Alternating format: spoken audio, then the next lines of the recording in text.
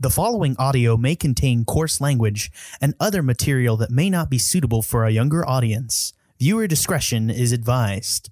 Also, we may spoil anything and everything, so you have been warned.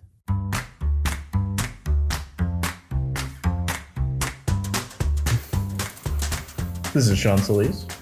I'm Sarah Becker. I'm Trevor Flynn. I'm Peter Dancy. And I'm Jack Newman, and welcome to the Movie Gang Podcast. We're still in quarantine. We're still COVID down, and there's still not a lot of new movies coming out, but don't worry. Stay with us as we continue on in the world of James Bond. We had a break last week, a nice little break to go back to other movies. I don't really have a Back to the Future pun ready for that, but it was good. It was good. Saw my best movie of all time, hit our 200th anniversary, our 200th episode, and so now we're here for 201 to review the 1965 James Bond follow-up film to Goldfinger, Thunderball. Here we go. I'm going to pass out from saying the note. Oh my God. Thunderball!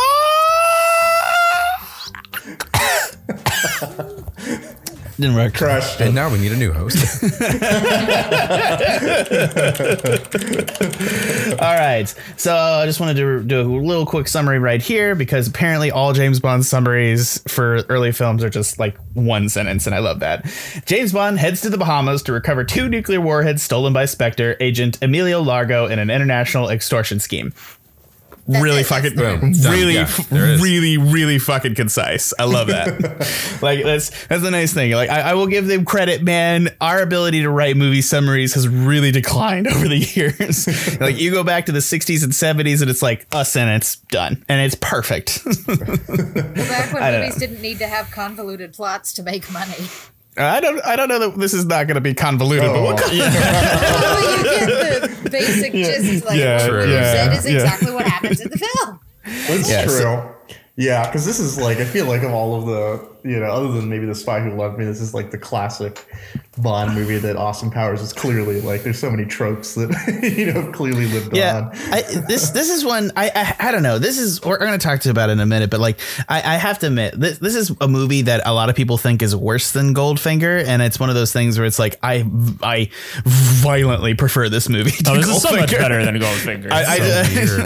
Yeah, I think that's the thing. I think we're starting to slip into Roger Moore territories of Bondism, and I prefer it. And it's one of those things where I think I thought I'd be alone, but apparently, Ben's not here tonight, so I'm just kidding. I actually think Ben might agree with me. I don't know why. No, Ben would definitely not agree with you. Okay, fine. Well, let's throw to the person here. Let's talk to Sean. What do you think of Thunderball? I actually overall still enjoy this movie. It does kind of border on the ridiculous, kind of consistently throughout. It's just, but at the same time, I really embrace it. It doesn't go too far, which I think some of the later Connery Bonds, You Only Live Twice being a good example, kind of pushes the envelope a little too far. Like this one, I think it's ridiculous, but it embraces it and it does it in a good way. Like that opening scene where Emilio Largo goes in and, you have Blofeld there where you can't really see him. And you have his council of evil. As ridiculous as it is, it's still just this is great. I'm enjoying every minute of it. And the same thing with all of these underwater fight scenes, you just have to it is what it is. You have to embrace it, but it's a really good time. I love how there's not a person in Spectre who doesn't seem heavily coerced to be there. It's one of those things. It's I love how the movie's way of making Largo seem badass is that he's just checking his notes, getting ready to do it as a dude burns to death next to him, which is it's actually an effective piece for Largo, which is why we always forget that that scene isn't really about how ridiculous fucking Spectre is, because it's actually establishing elements about the thing. So, but let's kind of throw it to somebody else. Sarah, what did you think of this one as opposed to, and I guess I felt out a little bit of Trevor. I know what Trevor's going to be. I don't know why. I'll have him say that on air. So I don't know. I actually have no idea what you're going to be, Trevor. I'm so sorry. But Sarah, what did you think of Thunderball?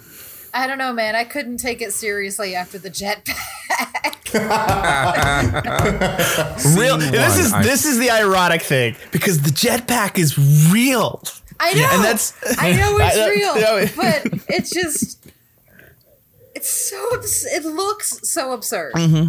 I know that it's real cognitively, but I didn't know it when I was watching that, first of all. I've learned that this evening, and that's a very impressive piece of engineering. Even though it's dangerous as all get out, the fact that something functions like that is incredible to me. Why don't we all have them by this point in 2020? But here we are. Because they're incredibly dangerous, and we millennials in particular cannot be trusted with them. But you think that they could have engineered a better, safer jetpack. Sean Connery had to wear a helmet. That's how dangerous it is. Yes. Yeah, I agree, Sarah. Like, I thought the first 5-10 minutes of the movie were the dumbest part of the movie that clearly could have been cut. Like, there was just no point. Mm-hmm. And the whole concept of the jetpack scene, and then his Aston Martin spraying out ridiculous shit that causes all the other vehicles to crash into each other. I'm just it's just too much. And but even that. The way the underwater fight sequences were filmed, yes, again, I understand that that's very difficult to do even now, to perform to film a pretty well choreographed fight sequence underwater, but just the way they shot it is have you forgotten we're underwater? Well, here's a lobster to remind you that we're underwater. There's a really weird moment when that battle starts, and the first minute and a half has no music over the top of it, right? Which I just need even if it's a weird noise, I need you got it's all blah, blah, blah, blah, blah, blah, and it's totally I actually okay, so I don't know. As Kid Jack loved that. He was just really into that. And he was like, oh man, it's just a giant aquarium. And I still like it. I still like how weird it is. But I admit that just cinemagraphically, it is not, which is not a word, but it doesn't really have a sense of action and timing. So I understand Ben's need to speed that up just editorially wise, because again, Ben's the editor. I get why that is. I still think there is a lot of per action in this movie. There's actually a lot of solidly built action sequences, and I think this is one of the things too where it's I hate to make this comparison, but we're kind of if we're kind of looking at the thing, it's it's upping the action in all the Bond movies, and that's what it is. And you can see this the tagline poster says, look up, look down, look out. It's a weird fucking poster. They do 007 puns with 2 O's, and the part of a K is a 7, and then the third part down is him in that red jumpsuit surrounded by women in their swimsuits. And he's just standing there he's standing there in that poster with his flippers on, hey, look at me, and says, wow, but he's got flippers on. And it's I know. It's one of those things. It's it's one of those movies where it's I think Sean Connery is attractive in this movie. And I think that is impressive in and of itself. I cannot let go of the fact that in that red jumpsuit. He does. The CIA buddy tells him so. He's sir, you look good in everything. He does, Also, I think this is the first appearance of Felix in a movie. It's the first time I remember seeing him. He's in Dr. No. Yeah. That's early. Sorry. But going back to your comment about the underwater scene, I don't really think they could have sped it up, because anyone who swims in the water, but certainly if you dive, you don't really move very fast. You can time ramp it. It's actually there's it looks weird, but it's there is a way to look. There are actual really well done cuts, and maybe it's modern editing, but there are some really well done cuts of the sped up water fight that you can find on YouTube. Look, I totally expected to find it boring as hell, but I'm sorry. I've never seen anything more epic than that underwater confrontation, guys. Have you seen anything like this before? I've never seen anything like this before. Parachuting, paratrooper, frogmen, scuba divers, scoobers. I've never seen that before. Have you seen that before? I've never seen that before. That's because it's impossible. The scuba equipment weighs 45 pounds. You can't parachute with 45 pounds of equipment on. The parachuting scene. Watch me try. They actually, there is actually a thing now they could do, but they definitely couldn't do it in 1965. It's that's why seals weren't a thing at that time period, and that's why they had the stand-in. All of them are wearing not colorful red jumpsuits as they jump into the ocean, which I love. It's just That's the best, honestly. It's just them that everybody's just like jumping up and everybody's like, I love how everybody has like correct color matching uniforms too. It's like red team and black team. Yeah, and it's like, I realized that too. I think that's the thing too. I think to my like young kid eyes, this thing was epic. It was fun. It was dumb, but it was also like, I recognize still how dumb it was today, but I also recognize like how like just this movie does get a good sense of spectacle. And it's also like one of the things that we're doing the Bond travel log thing again, and it's Bond traveling to the Bahamas, and and they actually do a good job of like having that scene where they're going about and like actually showing like, I don't know if it's, you can get into whether or not it's being, what's the word here? I don't know. Exploiting the culture of the Bahamas. And stuff colonialist? Like that. Yeah, totally. Yeah, it's absolutely colonialist. It's actually, that's the whole thing. Like the whole core Bond premise is traveling to things. Get to the next couple movies. Well, there's an argument that Skyfall, when they go to Macau, is like the same thing. Like that's, I don't think it's like a specter that Bond will never escape because it's so inherent to this. I see what you did there. Oh my God. Thank you. Like really Bond in this movie. Yeah. See a specter over here. Oh my God.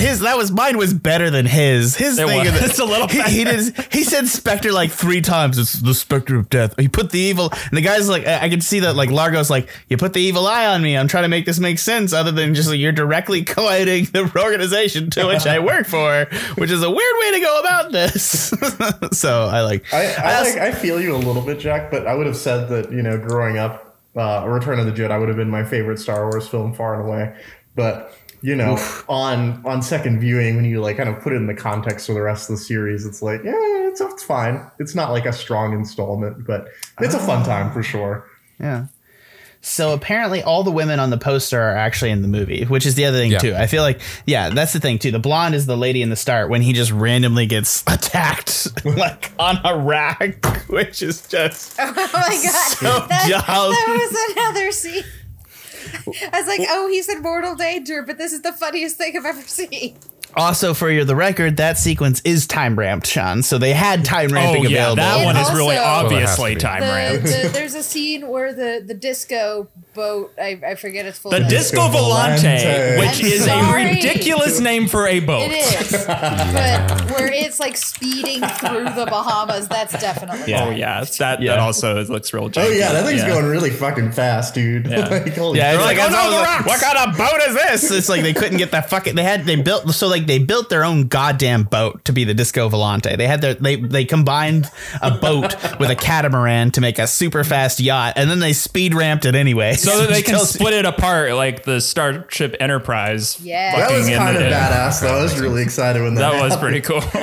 Yeah, it was cool. I think a lot of this movie, I think the thing too is like, I think that one of the things that I think is cool versus previous Bond movies, and I think that Goldfinger is not in the same way that this one is. This movie is a Bond spectacle movie. And this is the thing. This is taking Bond, which is kind of more of a genre-based spy thriller, and we're transitioning into big spectacle. And I think to that end, I think that there's positives and negatives that come with that. For me, because I'm probably like, I enjoy the core Bond theme, but I think that even Goldfinger, I think that's the reason I don't like Goldfinger to some extent. It's goofy, but also still kind of like taking itself like way too seriously sometimes, or well, it's not really taking itself seriously. They say pussy galore on film. No one that's just, it's impossible to say pussy galore and be like, I am a serious person. I am a serious man. I haven't talked to Peter though. What did you think of what was your opinion of Goldfinger? I'm not trying to circle back. Where are you sitting now? Weird, crazy, zany. I don't know where I sit. I don't know where I sit because this movie is all over the place. Like it is a spectacle. It's just so. There's so many points where I just kind of sat there in confusion, but I kept watching it because I was enjoying it. If that makes sense. No, yeah, I think that this is the one that it's like, this is a Bond movie that I would have also watched more with my dad than like Goldfinger. You know what I mean? Yeah, I mean, this also has more rewatchability value, I think. Like, I would probably watch this movie, again or more often than I would go back to something like, certainly Dr. No, but probably Goldfinger as well. Yeah. Largo also is like, where do you guys sit on Largo as a villain too? Like, this is the thing too. Like, I do think that Goldfinger probably is a way better villain than Largo. Yeah. And I think that's like, it's also weird to say that knowing that his entire performance was dubbed and speed ramped to like, that's just a fact that happened with Goldfinger that makes it make no sense. Goldfinger has like a model of Fort Knox that he's been working on for 10 years of his life and a trick room with things that spin. And this guy has sharks. So, it's a tough ironically, he is in some way like a much more effective villain. To be honest, I think the other thing too that I'll give him credit for here is that the plot is actually very solid, to be entirely honest. It is the most, well, I won't say it's the most I've understood any of them so far, because I did have Wikipedia pulled up because I totally lost it, because I don't know if it's just older movies, but there's just things that get said that if you blink, you miss them. And it's not even whether you're paying attention or not, it's whether you manage to hear it or just, I don't know. I had no idea what the stakes were by the time, whether like where the bombs were, if one of them was on the yacht escaping with him. Obviously not, because it blew up and there wasn't nuclear holocaust and it wasn't a bad thing. But I was like, wait, where? What happened? I do think, though, that, yes, I would agree with you that the plot like was continuously motivating the action scenes that happen in a really straightforward way. As ridiculous as all the things around the plot are, the plot actually makes more sense than, say, Goldfinger to me. Yeah. Well, it's also like it does make more sense. It's true. I think it's also like it adds nuclear bombs adds a level of realism and immediacy. It's like, yes, we're going to lose a fucking city. Like, it's clear. Versus like Goldfinger. First off, the plot in Goldfinger is just like, hold my beer. Like, that's the one that's, to my mind, is still like the word. There's like the whole radiating. He's going to radiate the gold to increase the value of his own gold. There are Pierce Brosnan Bond movies. It's a worse plan than even the worst of the Pierce Brosnan movies, right? Like, which I can't wait to get to because I've seen none of them. Oh my God! I've seen clips of them, but I've never seen like any of them. There's really only one great one, and then everything else is kind of like Tomorrow. Tomorrow's fine. No, they're all bad. Pierce Brosnan himself, when interviewed, said that he can't tell the difference between the last three of the movies that he filmed. Wow. Actually, I totally believe that. Actually, especially like World Is Not Enough and what's the Tomorrow really bad Never one? Die. Those are the two that I'm always like, I see and I'm like, these are. World Is Not Enough is like a far superior film, but it's still like real bad. It does commit the sin of Christmas Jones. Sorry, what? Is that one? I thought, oh yeah, right. Yeah, World Is Not Enough is Christmas Jones, and that's where he goes, Christmas comes only once a year, I thought. Oh my God. I thought that was... Oh my God. That's that one? I thought that was... Well, whatever. I'm not... I know, yeah. No, it's not a terrible Bond movie because the other girl in it is actually... It's one of the rare ones where the actual Bond girl in that movie, because she's totally secondary to the plot. I'm convinced that you're wrong and that Christmas Jones is not in a Pierce Brosnan movie. I don't know why. I'm just like... No, I thought she is. I'm 100% sure. I'm happy to talk about this. My dad chuckles every time he hears the line, and I'm like, I can't picture it, but I'm sure we'll get there, and then I'll be. Yeah. I'm not wrong. I promise you on this one. I've promised you a lot of things that I've totally been wrong on before. That should be nothing to you, Trevor. Wanted us to double down on it in any case. That's the important thing. On Largo, though, I did want to kind of give my thoughts. The most effective scene is like the first scene with Blofeld in his, conference of evil room. But Blofeld kind of overshadows Largo a little bit, I think, because he's just like clearly so evil with his like cat and everything. You can't see his face, and they're like really building him up. It's just like that whole scene is like phenomenal. And then there's just no way that Largo can really like measure up to it like over the course of the rest of the film. He does have his like white tuxedo eye patch look, which is like, it's iconic. It's iconic, really cool. For sure. Really cool.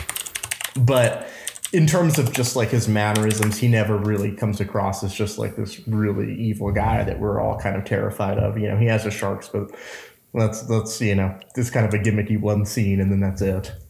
Yeah, I think that's kind of the core problems for me for this film come down to I think the thing is that like it's kind of follows an actual investigation. So the plot is very clear about getting from A to B, and I think that's really nice because they're trying to find the nuclear weapons. It's clear. It doesn't actually make a whole lot of sense how Bond investigates, and there's this whole kind of side plot of like they don't want to go down there unless Bond finds the things, and so they're really just trying to confirm that Largo actually happens. Well, the plot lands completely coincidentally in his lap while he's just having a spa day. So like he's trying to get evidence the whole time to convince everybody that, yeah, this guy is really dead. I know this. And it turns into M vouching for Bond repeatedly where everybody else in the room is like, I don't know, man. And so like, and I love it. That actually he's like, he seems rather excitable, doesn't he? So I was like, I love like how they still have like the totally hidebound, like, British people too. One of the things I did want to say too is I think in confusion with that plot, you have a lot of backstory that's trying to fit in characters. Like Largo makes sense, but then you also have Fiona. And there's just kind of maybe too many characters, and I think one of the things that needed to happen is that Fiona and Domino, from a script perspective, need to become one person. Fiona is definitely kind of like a throwaway, literally character. She just kind of shows up and gets dead. She's the archetype of the evil Bond girl. No. That's I thought Fiona was his sidekick, like his partner. No, that's Domino. No, not her. Not Domino. Yeah, see, the guy that gets tortured, the one that gets tortured to death. Who is that? You're talking about Paula. Yeah. Okay, so let's go over the film's cast of female characters here. We have for what it's Domino. Worth. Yeah, exactly for what it's worth. Domino, and the second brown-haired girl is Paula, who's actually an agent who works with Bond, who gets tortured to death in the movie. Yeah. And then you also have Molly Peters as Patricia. I think Patricia is her name. Yeah, she was like the spa girl. The spa girl who apparently counts as a Bond girl because she's in it for 5 minutes and fails in her physical therapy duties. Also, that's not even then. I don't think they did physical therapy by putting you on a rack and walking the fuck away. The 60s were weird. The the inherently dangerous spa contraptions of the 60s, like the steam thing that you sit in and your head is just like sticking out. I've seen that in like Disney cartoons before. It's like the exact same thing.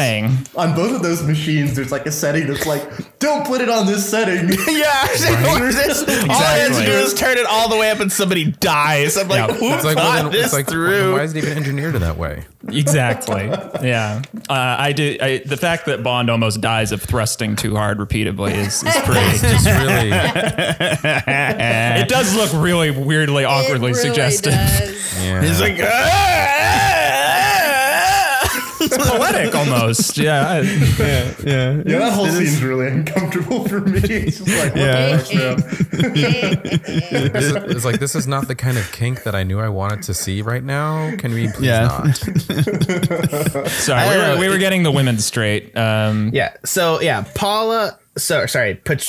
Patricia, Paula, Domino, Fiona. Fiona is the evil redhead who, because of the way that they did the screen testing thing, looks a lot like Domino half the time when she's on screen because she has dark hair and in the dark scenes she looks almost identical. Just face shape. They have a very similar face shape, which I think is a problem because there's already enough girls for them to be confused in its background. So the problem with my thing is that I never follow Domino's story.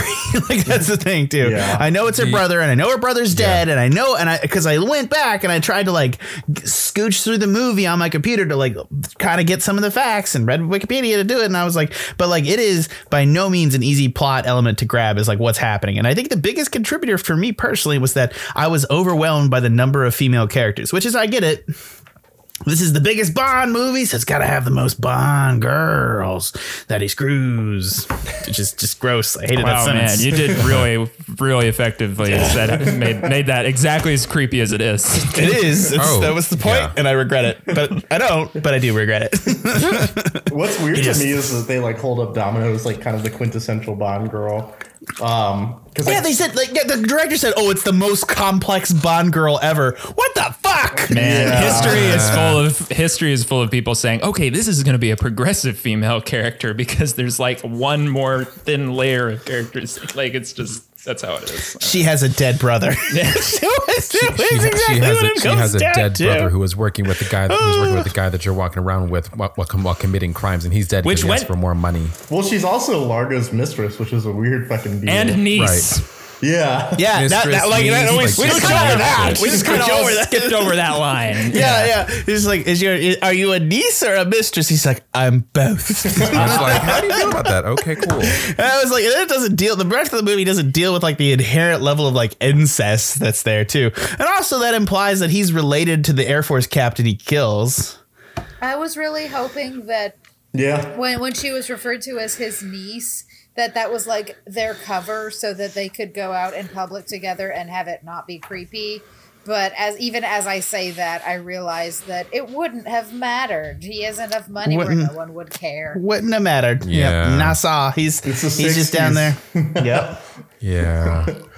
You banged your young niece. That's the thing. Yeah. No, and I love how like it's like you had to have really larger than life villainy to make James Bond not come off as a villain. Sometimes. That's part of it, right? Yes. Yeah.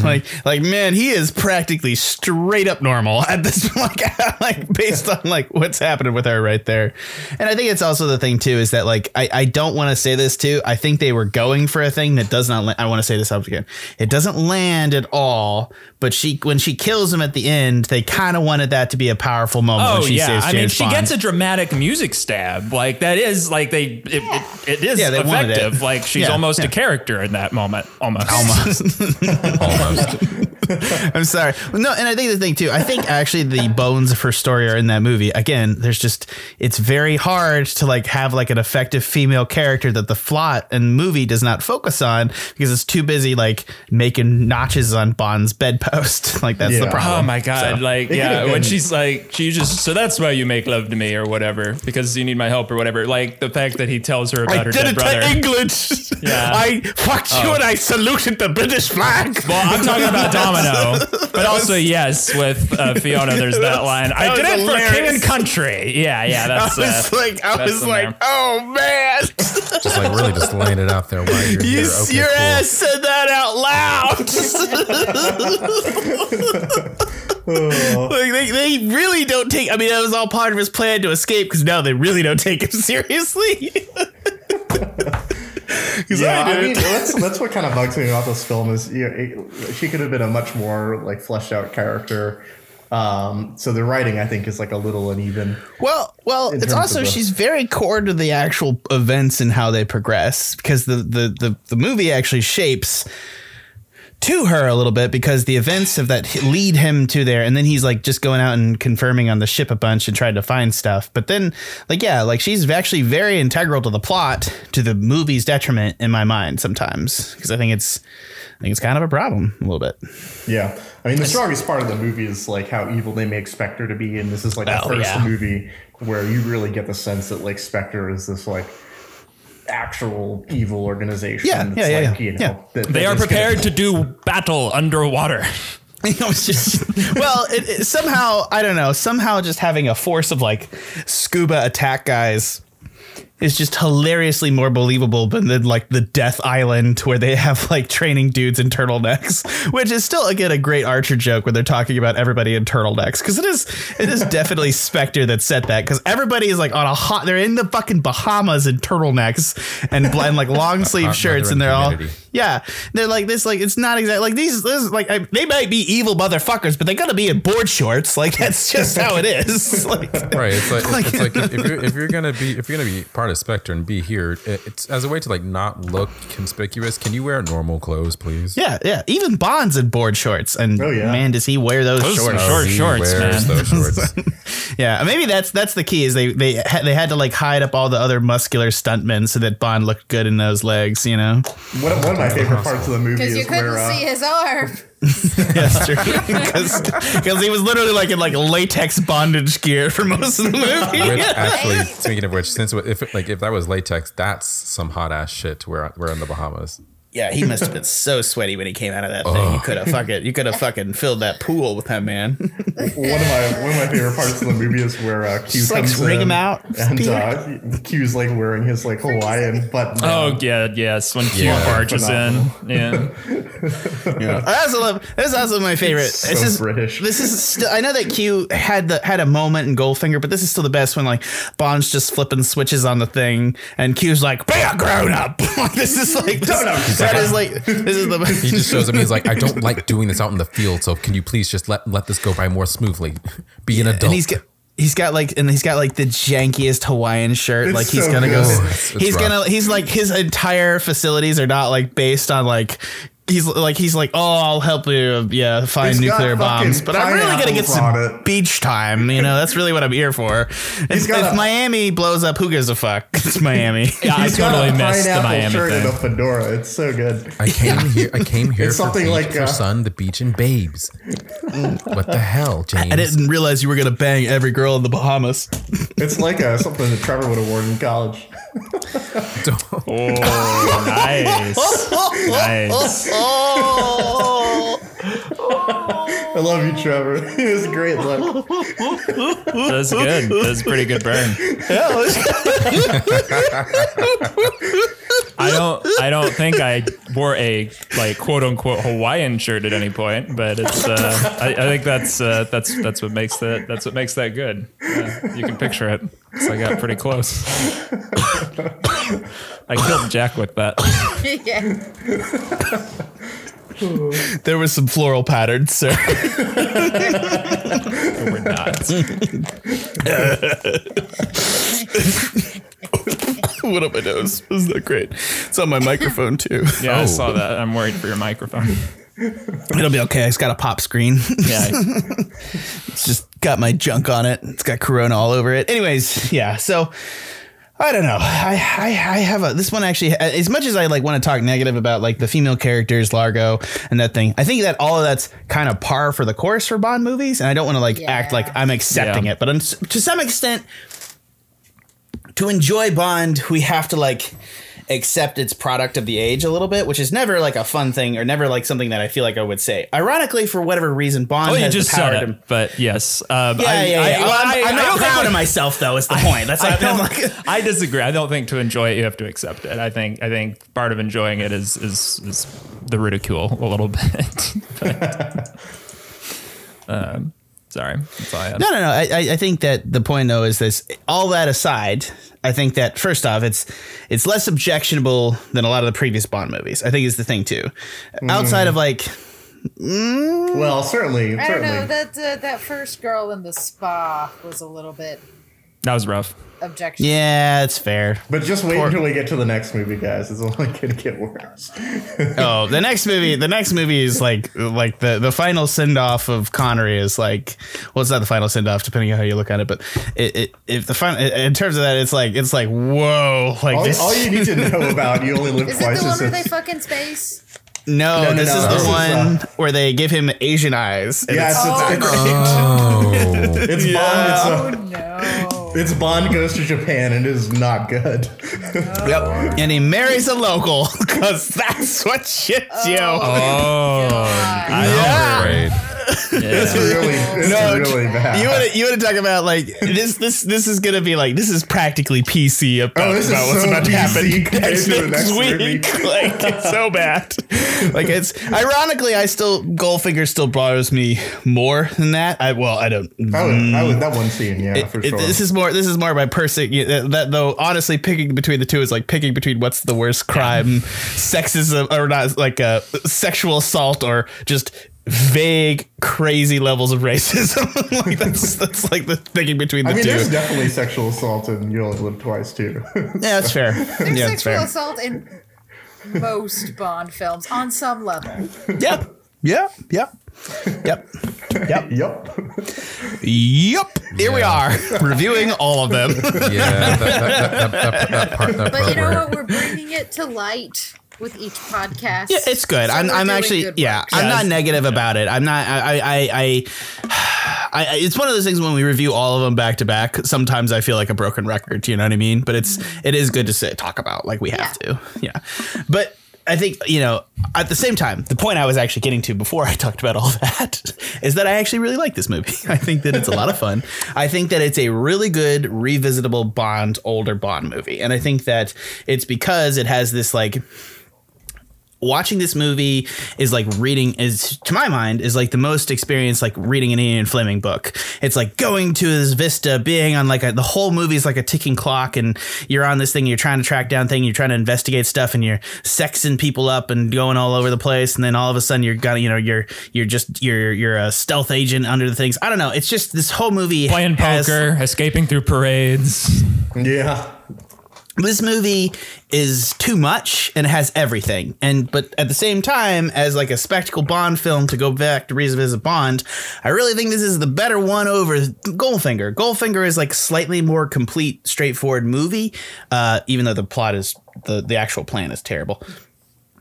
But I still think that this is like the quintessential Bond movie because it's got all the stuff, and it's also, and I think some of the scenes are like more iconic. Like, I'm sorry, when Fiona gets shot in the back because he spins her into the bullet, I feel like that's a really iconic Bond moment that I find more iconic than him getting his dick sliced off with a laser. I would disagree. I thought it was no, dumb. I'm wrong. I I'm also just disagree. I remember the dick slicing more than the... Oh yeah. I also prefer the optics of Bond being castrated to like spinning someone into a bullet somehow. So we all knew that was gonna happen too. Like, I was just I like, did not. oh no. I did not see that moment coming. It was like, what the? I love how it slipped right between his fingers. Yeah. I would agree that there's a lot of iconic things about this movie, but it's more like Spectre is an iconic kind of organization because of this movie. Right? Like, there's so many, like, you know, just favorite Sarah Becker quote while she's watching it. Brave man to have a white cat and wear a black suit. That was my favorite. That was my favorite line. fucking thing. As the owner of an orange and white cat, and also someone who wears mostly dark clothing, I can tell you that man is in for a world of hurt and lint rollers. Just a lot of lint rollers. Yeah. You know what else we didn't do? We didn't actually talk about the beginning of this movie where he beats up a widow. Do we want to talk about that? We vaguely alluded to it. Yeah, that was something. I did not follow the fact. I didn't follow like the funeral thing, well, but was like. It wasn't that it was the man pretending to be his own widow. Yes. It was, but my favorite thing, and he was somebody that killed a friend of Bond's, but like my favorite thing is there's a cut in that movie. Yeah, there's a cut that Ben pointed out. What scene we were talking about. Yeah. Ben legitimately pointed this out to me. There is a cut in there where he literally, you could see Bond toss a woman. Like it's a she's like half the size as she is in the next shot. It is a terrible action scene to start on. And it is the speed ramping. For some reason, whenever he throws her into the fire near the fireplace, right as he's about to walk out the door, he takes the flowers from a vase and throws them on top of him. Or him, yeah. Wasting time so that his lackeys who come in see him exit. Right. Why? They know exactly how to follow him. What the fuck is with the flowers? Well, there's no point. It's meant to be a play on like putting flowers on somebody's grave, I think. Oh, and he's like, just killed this person. So he's like, I should do this nice gesture. Here are flowers. I mean, the only purpose of that intro sequence is to have like Sean Connery in a jetpack and to have his Aston Martin fuck some people up. There was no point. It didn't add anything. Which is the negative to this movie is that a lot of sequences, like clearly they had the ability to shoot certain sequences and it ties them together, which is, again, to my mind, the idea of like big speculative blockbuster movies. A lot of times it's like you're like the Wild Wild West. They really have they got this idea for a giant spider, and then the whole movie comes back as to justifying why a giant spider is in the Wild West. Like that's kind of how that movie was made, if you wanted to know. And then they threw Will Smith at it. That's how that happened. But I think that to the same extent, like I think they had the jetpack and they had the RAF guy who was just like, yep, we'll get you a jetpack. jetpack. Come on, we'll get you a jetpack. It'll be cool. And then they just had to work in a scene, and they used the opening scene to do that. And I also love how like Bond kind of, I don't want to say this. He looks, sorry, I've been reading a lot of blogs with British people, so I'm going to say he looks like a knob because that's what people said because he's wearing the helmet. He does. He looks like a knob, and he's like in a proper practice. He's practicing proper safety with that because they said, can you not wear the helmet to the stunt guy who was going to actually fly? And there's like only 2 people that could fly this fucking jetpack because I love the fucking quote on Wikipedia where the guy is like saying it's like and it's so British. He's just like, the jetpack was used at Thunderball was real. It was invented by the United States Army. Bloody dangerous. Like it's like really clearly like the guy was like, are you going to fly it without a helmet? And the guy's like, no, I'm not going to do that. So that's why they have Bond put on that helmet. It looked like a total fucking knob. What is, I think takes, I actually do think like if they could have him not use like that with the jetpack, it would have been much better. Oh, yeah. You know, I'm saying this is the 60s. We should not be taking people's safety into account. Like 3 people almost got bitten by sharks in this movie, including Sean Connery. So, you know, I don't know. Yeah. I mean, there's no chance that anyone in the 60s should be trying out a jetpack without a fucking helmet, man. Like, yeah. When it stops working, you're fucked. I mean, the helmet probably wouldn't help you in that case anyway. Like, you're still probably. It's also, right. But you could at least say it's you one were of those wearing weird things. Yeah. Yeah. All right. I unless there's like more thoughts too, I think I'm gonna go ahead and wrap up some scores and take a look at some of the like kind of I have like a list of things I put together about like this movie that I kind of want to just talk about, like some of the things. Like do we talk about the oxygen tank thing? We did. Oh, we did. I think. Okay. Well, did we talk about it on air? I think we did. This is why I shouldn't talk to you guys before the show because I think we don't talked know about it before we started recording. Yeah. So the whole point is that the British military was convinced that the oxygen tank that Bond has, like the little small miniature one, was like a real thing.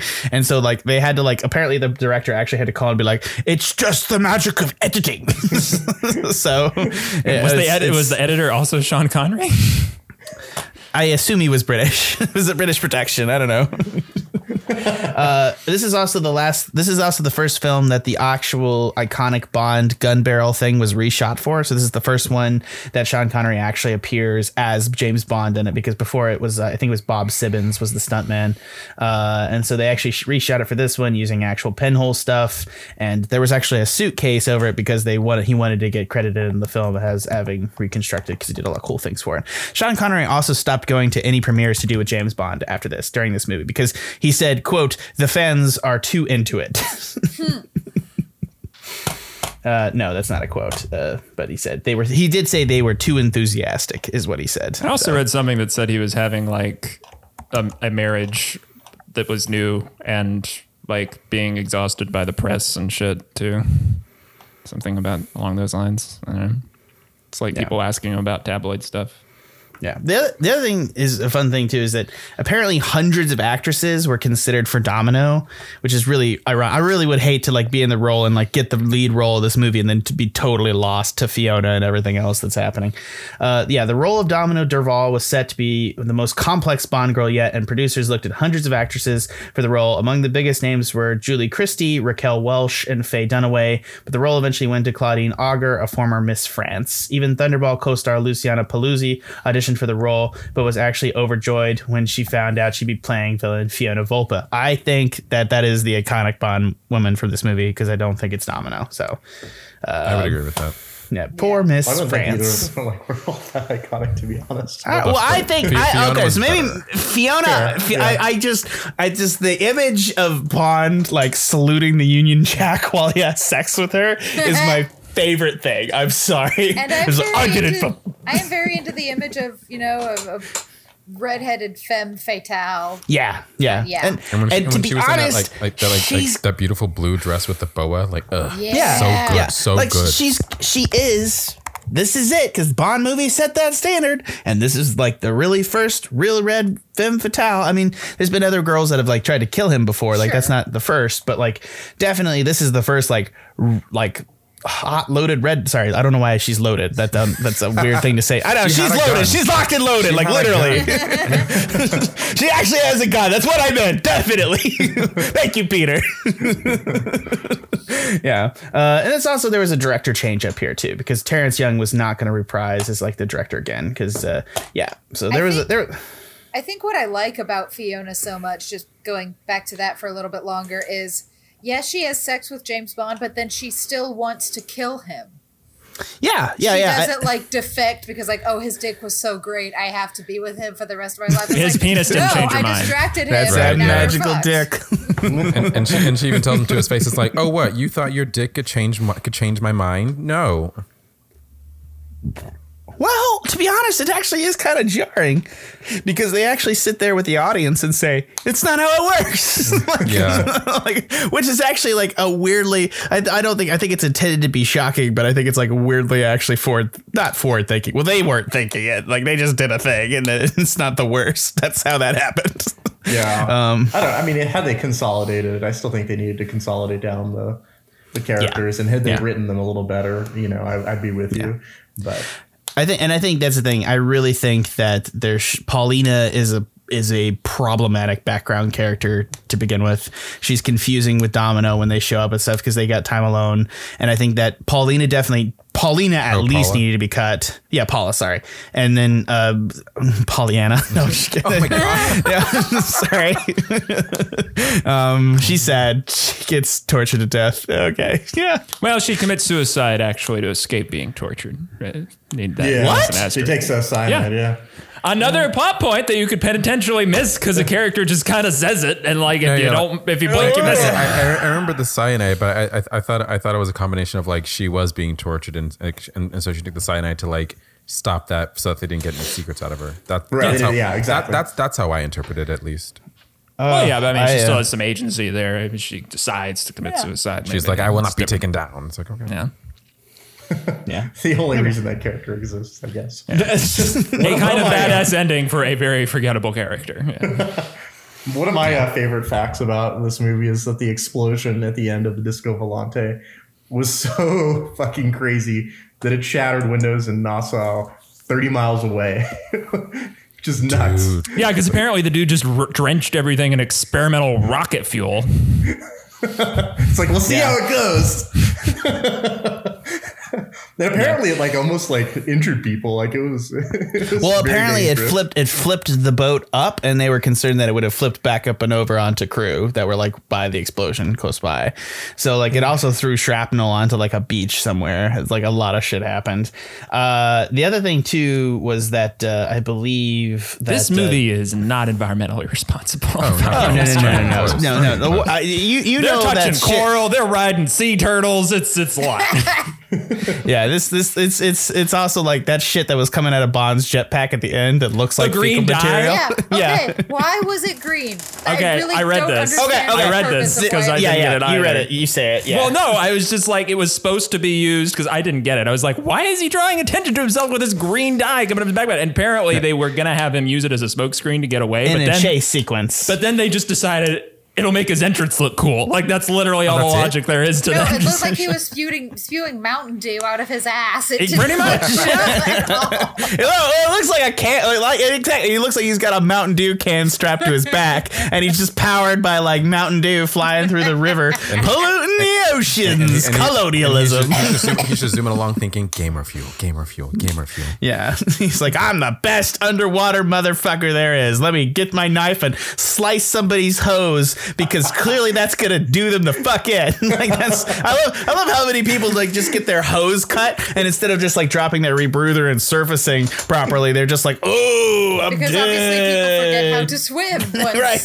Yeah, you get a little bit of water in your mouth, you're dead. I've been so busy fighting for the past 5 minutes. I don't know what to do anymore. Yeah. Also, he does a thing where he loses his goggles or something, and then puts on a new pair underwater, and I'm like, doesn't that defeat the purpose? Wouldn't you still have? There is. You gotta clear it. You can clear it. There's actually it's actually a kind of thing, so that it's not unlegitimate. I don't do the scuba diving. I already have this I did have to look up underwater with heavy tanks weighing me down. Terrifies me. Oh, well, you're weightless because you're underwater. And actually, you actually feel free and stuff. Like it's and when you do it in the pool the first time, it is kind of weird because you're like you got to kind of like lift. It's a thing, man. Scuba diving is actually, if you ever want to try it, it is a lot of fun. And if you move to North Carolina, it can help you. I would die. Water, that's what I'm freaked out about. Yeah. So we work with hang out and have some cocktails. The Divers Alert Network works at Duke, where I work with the hyperbaric chamber there, because we have one of the emergency hyperbaric chambers where we fly people to if they get bends and stuff. Oh, wow. So people come in all the time. So I think we have one of the biggest ones on the East Coast, if I'm not mistaken. So I did like a bunch of stuff too. And also the guy that actually trained me for the simulation lab was a big hyperbaric guy too. So you're right though, Sarah, because like, I mean, it does take a while to like clear it. It wouldn't happen like instantaneously. Like, right. Also, I had to look up if it was a thing in the 60s, if the mask actually still worked that way in the 60s. Apparently it did. Yeah, but still. Yeah. I had to look up underwater flares because I was like, how does that shit work? That does work. I know it's real. But it is still something that boggles my mind. Like, and I think that's the best part about this movie is that enough of this shit is actually real that it like at the time it boggled people's minds, and the fake stuff probably boggled, obviously the underwater breather with thing boggled people's minds, but like everything about this movie like boggled people's mind, and then now today you go back and watch it and you realize the jetpack's real and you're like, what the fuck? like it's a really interesting movie, and I think that's the thing. Like I think the thing that it ends up totally succeeding at is being utterly spectacle. But let's go ahead and put some scores on this thing. I'm gonna throw it to Sean first. Oh, it's a tough assignment. This is actually a tough one for me because I really enjoy this film, but it does have a lot of kind of fundamental flaws for me. Namely being the Bond girl situation where there's too many characters running around and none of them are written particularly well. So it kind of makes it a little hard to follow. That said, this is certainly an iconic film in the sense that it really defines Spectre as this evil organization. There's so much from Austin Powers that draws on this film that parodies it because it's so iconic. The underwater sequences are an absolute blast. It's cool to see, and I can't even imagine what an audience in '65 would have thought watching this movie for the first time. So there's a lot of things that it gets right. Overall, I think I kind of stick with my comparison to Return of the Jedi, where it's a little more style over substance, which is certainly the case with a lot of the Bond films coming up. But at the end of the day, it's a lot of fun. I think I will give this a 7, mostly because of rewatchability. This is a movie that, again, kind of defines the genre in a way going forward, and it's one that you can kind of rewatch again and again, and it's a good time. Okay, Peter. I think I'll give this movie a 6.5. I agree with Sean. Like there's definitely a lot of rewatchability about this movie. I certainly had fun watching it, and I think having this discussion about various aspects of the film had me kind of go back and rethink certain aspects of it more, and appreciate them for what they were doing, what they were trying to do, what they wanted to do. Of course, still like with the whole Bond girl thing, but yeah, this movie is weird, but I still enjoyed my time watching it, and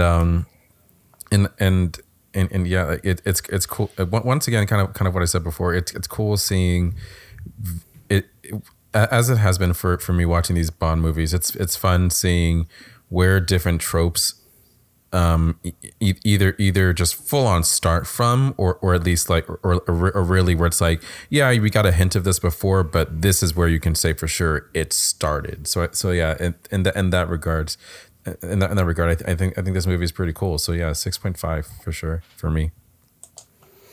Sorry, what was that one more time, Peter? 6.5. 6.5. Okay. Next up is Sarah. I give Thunderball a 6 out of 10. While I do recognize that this movie was full of really impressive practical effects, especially for the time. That fucking jetpack just blows my mind. That it was real. I was laughing my ass off when I first watched it because I thought it was a really bad special effect. But now that I know that it was real, I do kind of want to go back and watch the opening again. Just be like, how does this work? But I don't know. It has now reached the point of Bond where it's getting too absurd for me. Oh man. And that's definitely personal preference. I understand that, Sarah, you're in for a rough you have so far to go from here. I know. Hey, I'm still giving it a 6. Yeah, I'm still telling people this is a decent, solid film. You should go watch it. I'm very. You Only Live Twice. I like that movie, knowing that movie is trash. I agree with you, Jack, but it's I have to have to rate these in the context of the Bond universe, but just knowing what comes. It's the cool line where he has he's got the string with the venom that goes down the string into the mouth. It's cool. It's cool scenes. The fucking volcano is the evil layer. Oh, the volcano! The volcano's the best. Also the volcanoes where the movie totally goes off the fucking rails with just racist ninjas. I don't know. All right, Trevor, sneak peek for next week. Stay tuned for You Only Live Twice, which is fucking bonkers. I can't wait. So Thunderball, I think I'm pretty comfortable saying, is the most I've enjoyed one of these so far.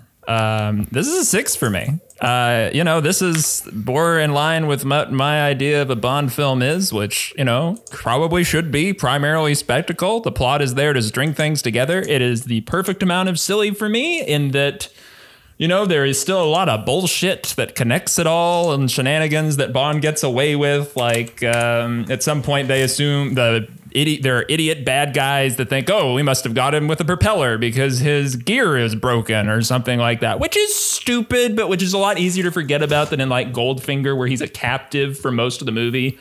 And you would think that would build to a uniquely maybe satisfying escape scene, which is actually him luring the dumbest winks at him? The dumbest guard ever into his cell while he does the Matilda, I'm on the ceiling thing, which I'm sorry, Matilda's my go-to for that, but that's just how I grew up in the 90s. I don't know why. So there's just so much perfect nonsense in this, hearing people say "man the winches" or mink gloves releasing tension, or Sean Connery saying "corn chowder" 3 times in a row, or a tape recorder book. Or this also kind of memorable line about this henchman Vargas, which gets a lot of attention for no reason other than he's kind of ugly. I guess I don't know what the joke is, but it's Vargas does not drink, Vargas does not smoke, does not make love. What do you do, Vargas? It's the perfect bullshit to me. I forgot about that guy. All of that, and Big Ben ringing 7 times at 6 p.m. instead of 6. It's just, it's what my maybe idea more of a Bond film is. And the underwater thing, I was just so expecting to be the most boring, drug out thing, which was just so perfectly silly, and actually kind of as silly as it was on the one hand with people, automatically suffocating once you cut their oxygen lines, also being speared by darts, which are a little more gory than bullets in a way. Harpoons. So yes, it was just that first minute with no music where you're I'm confused. Yeah, well, and I was confused. $100 million. And I was confused by the plot, for sure. I mean, I still don't. I never got, guys, that he was going to blow up Miami Beach. I just missed that line because it's just a line you could miss. It's also just reiterates the whole evil Spectre thing, because it's we're going to get the money and then we're still going to blow it up because...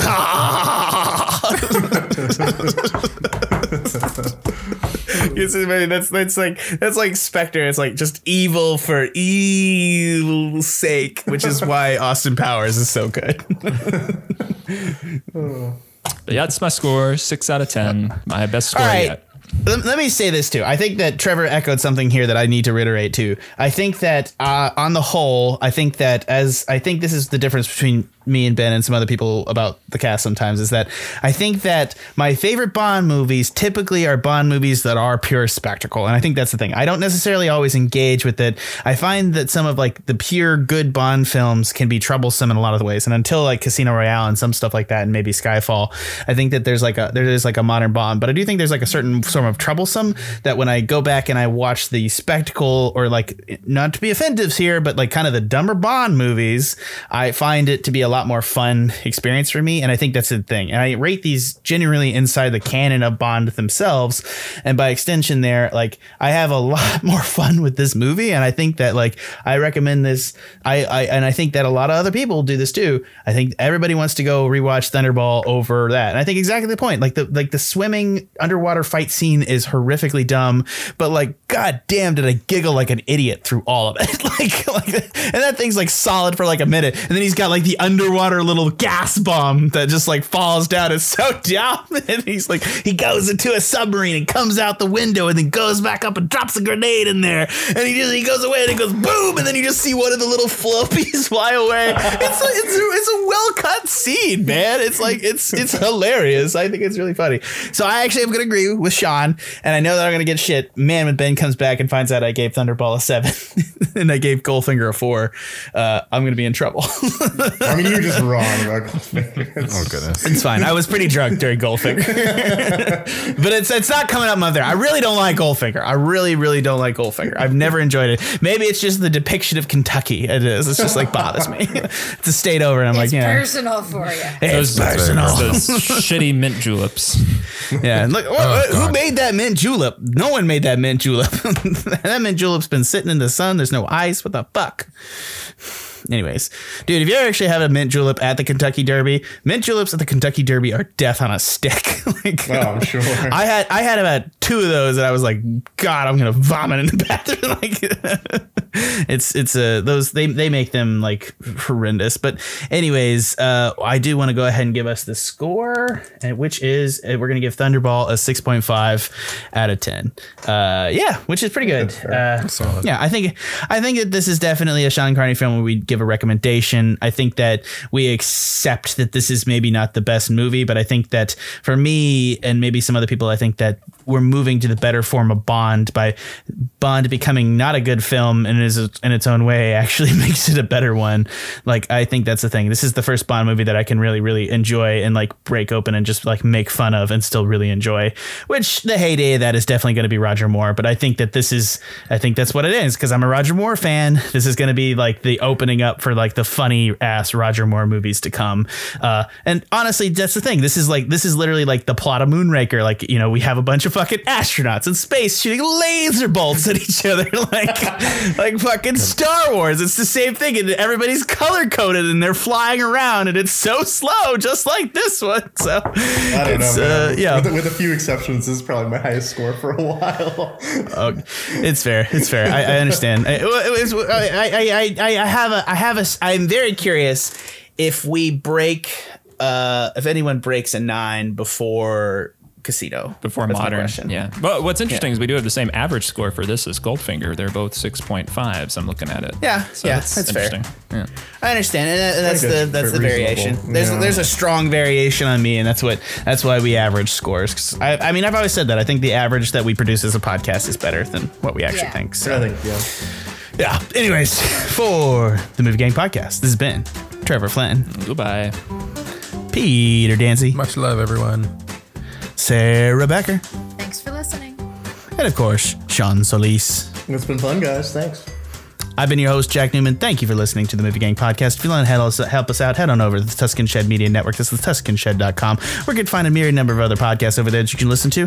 Check out Animania. Check out the Pen and Paper Pod. Check out our old backlog stuff, such as Geek Space 9. Go check those out. You can also, while you're over there, head on over to the Help Us page, where you can find a myriad number of ways to help the podcast and keep us on the air. Helping Tuscan Shed Media Network helps the Movie Gang Podcast, helps Animania. It's one-stop shop to help all of us keep all these shows on the air. So we really appreciate that. Also, while you're there, if you don't have any financial needs to help us, you can also head on there and just give us a 5-star review on iTunes. That's the purple icon on there. Hit that, get it in there, and make sure to give us a 5-star review. If you hate my clicky ass keyboard, you're welcome to go tell us, but just don't tell us on there. Go over to Facebook. I'll respond to that. I'm buying a new keyboard, I swear.